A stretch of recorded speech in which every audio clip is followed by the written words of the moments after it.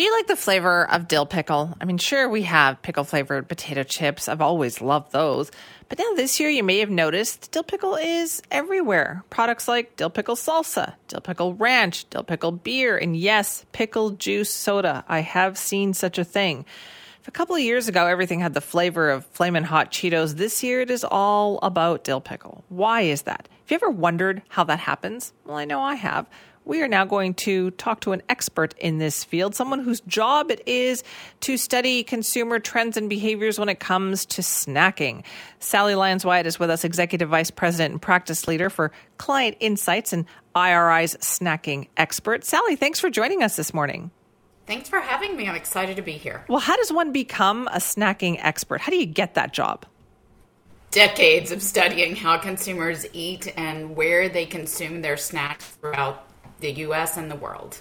How popular is snacking? Like, what do you study? What are we eating?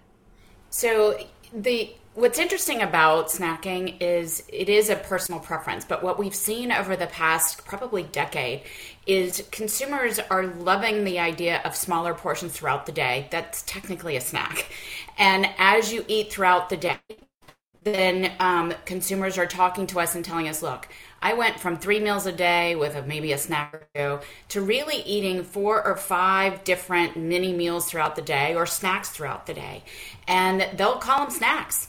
They'll get up and they might have a bar early before they go work out. Then they might have a mid-morning, cup of yogurt. Then they might, and as they do that throughout the day, this younger generation that we've seen coming through is really feeling it. We've got 45% of the consumers in the U.S. that are snacking 5+ snacks a day. That's a large percentage, and it's really the younger generation that started to feel it, the millennials and the Gen Zs, but it has now become pervasive across different generations. Okay, so then how do you, as somebody who studies these trends, how do you differentiate between the food, the kind of meal snacks like the yogurt or the power bars versus the actual snacks like potato chips or, something sweet?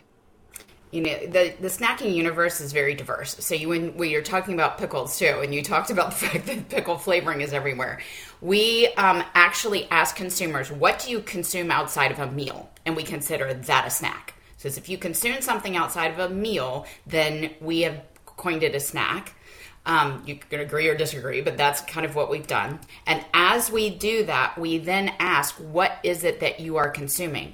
And it is some of those traditional snacks you talked about: potato chips, tortilla chips, ice cream, pretzels, things like that. Those would be traditional kind of core snacks. But then there's other categories consumers go to, maybe because it's in their pantry, maybe it's because they prefer it, but like a specialty nut butter, a hazelnut spread, or a peanut butter. Maybe it's a slice of pizza in the afternoon. It's not a full meal. It is technically a snack. Okay, so how do you then in your job see these trends coming? Like how do we end up with all of a sudden everything on the shelf having a similar flavor, like everything is dill pickle flavored right now? How does that happen? I have the honor of working in a firm that's a big data firm. So we have a lot of information around what consumers are buying, where they're buying it, why they're buying it, what influenced them. Was it TikTok? Was it some other ad? Was it just brand preference? And we were able to study that. And in addition, we talk to consumers. We survey them, or we'll talk one-on-one. And we will then learn from them and then look to see, do we see it in purchase trends? Do we see it in consumption trends?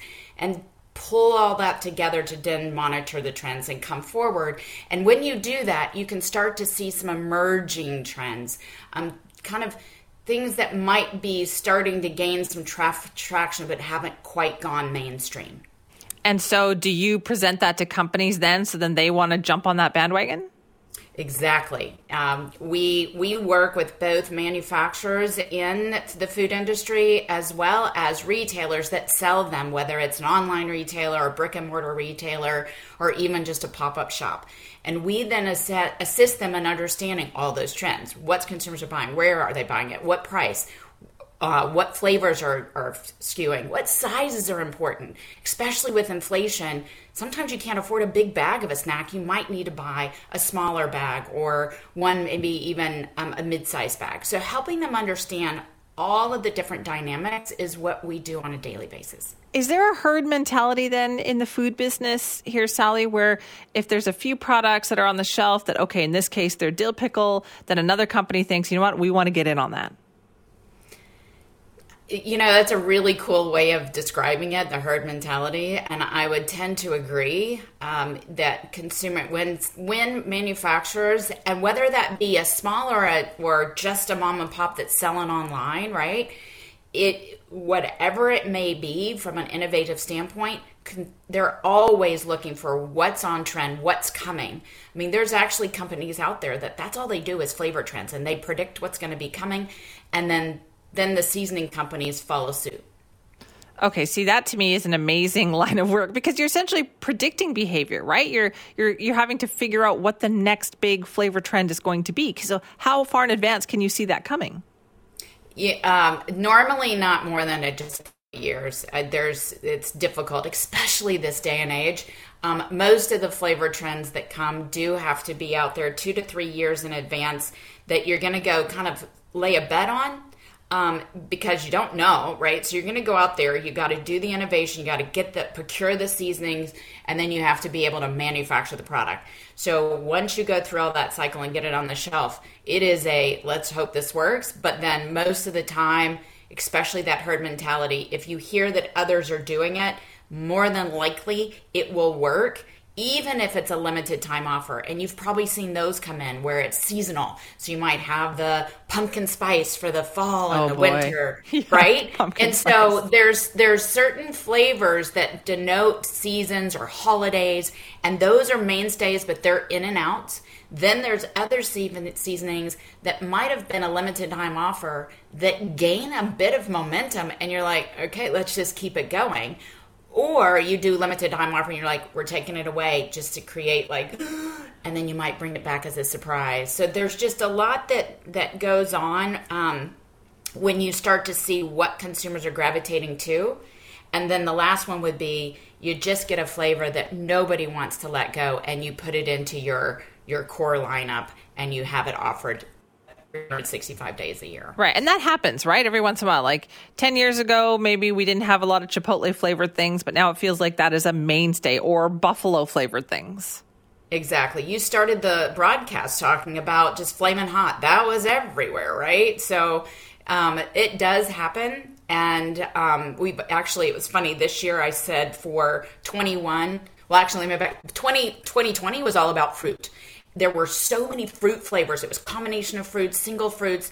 21 was the hotter the better. So it was like everybody seemed to try to one up like a habanero, Scotch bonnet. Yes. So okay. True. So it was all about that. And then this year it's pickles. It's really fun. Don't ask me what's coming next year. Because I'm pretty sure that's going to be your next question. Yes. But that is so funny. So yeah, you don't want to predict what's happening, but you can kind of see. And the thing is that your job is so fascinating to me, Sally, because like for us, it's just, oh, I'm hungry in this moment. I'm going to reach for something. What do I feel like? But your job is to try to figure out what we're going to feel like.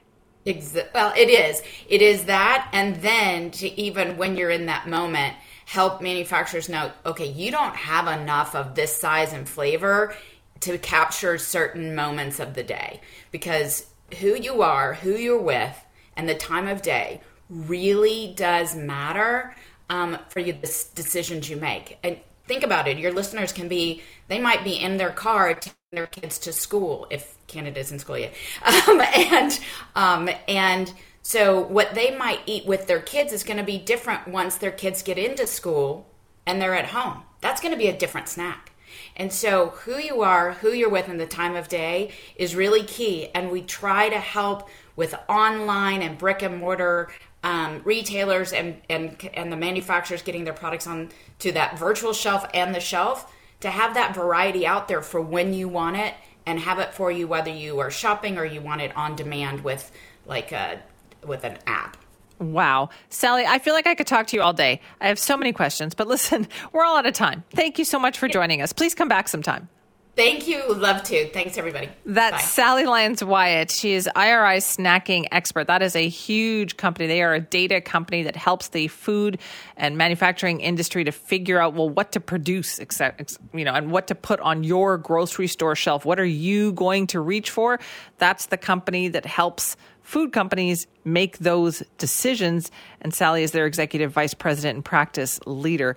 I am just fascinated by the science of trying to figure out what we are going to want to eat and when we are going to want to eat it. If you want to weigh in, send me at cknw.com.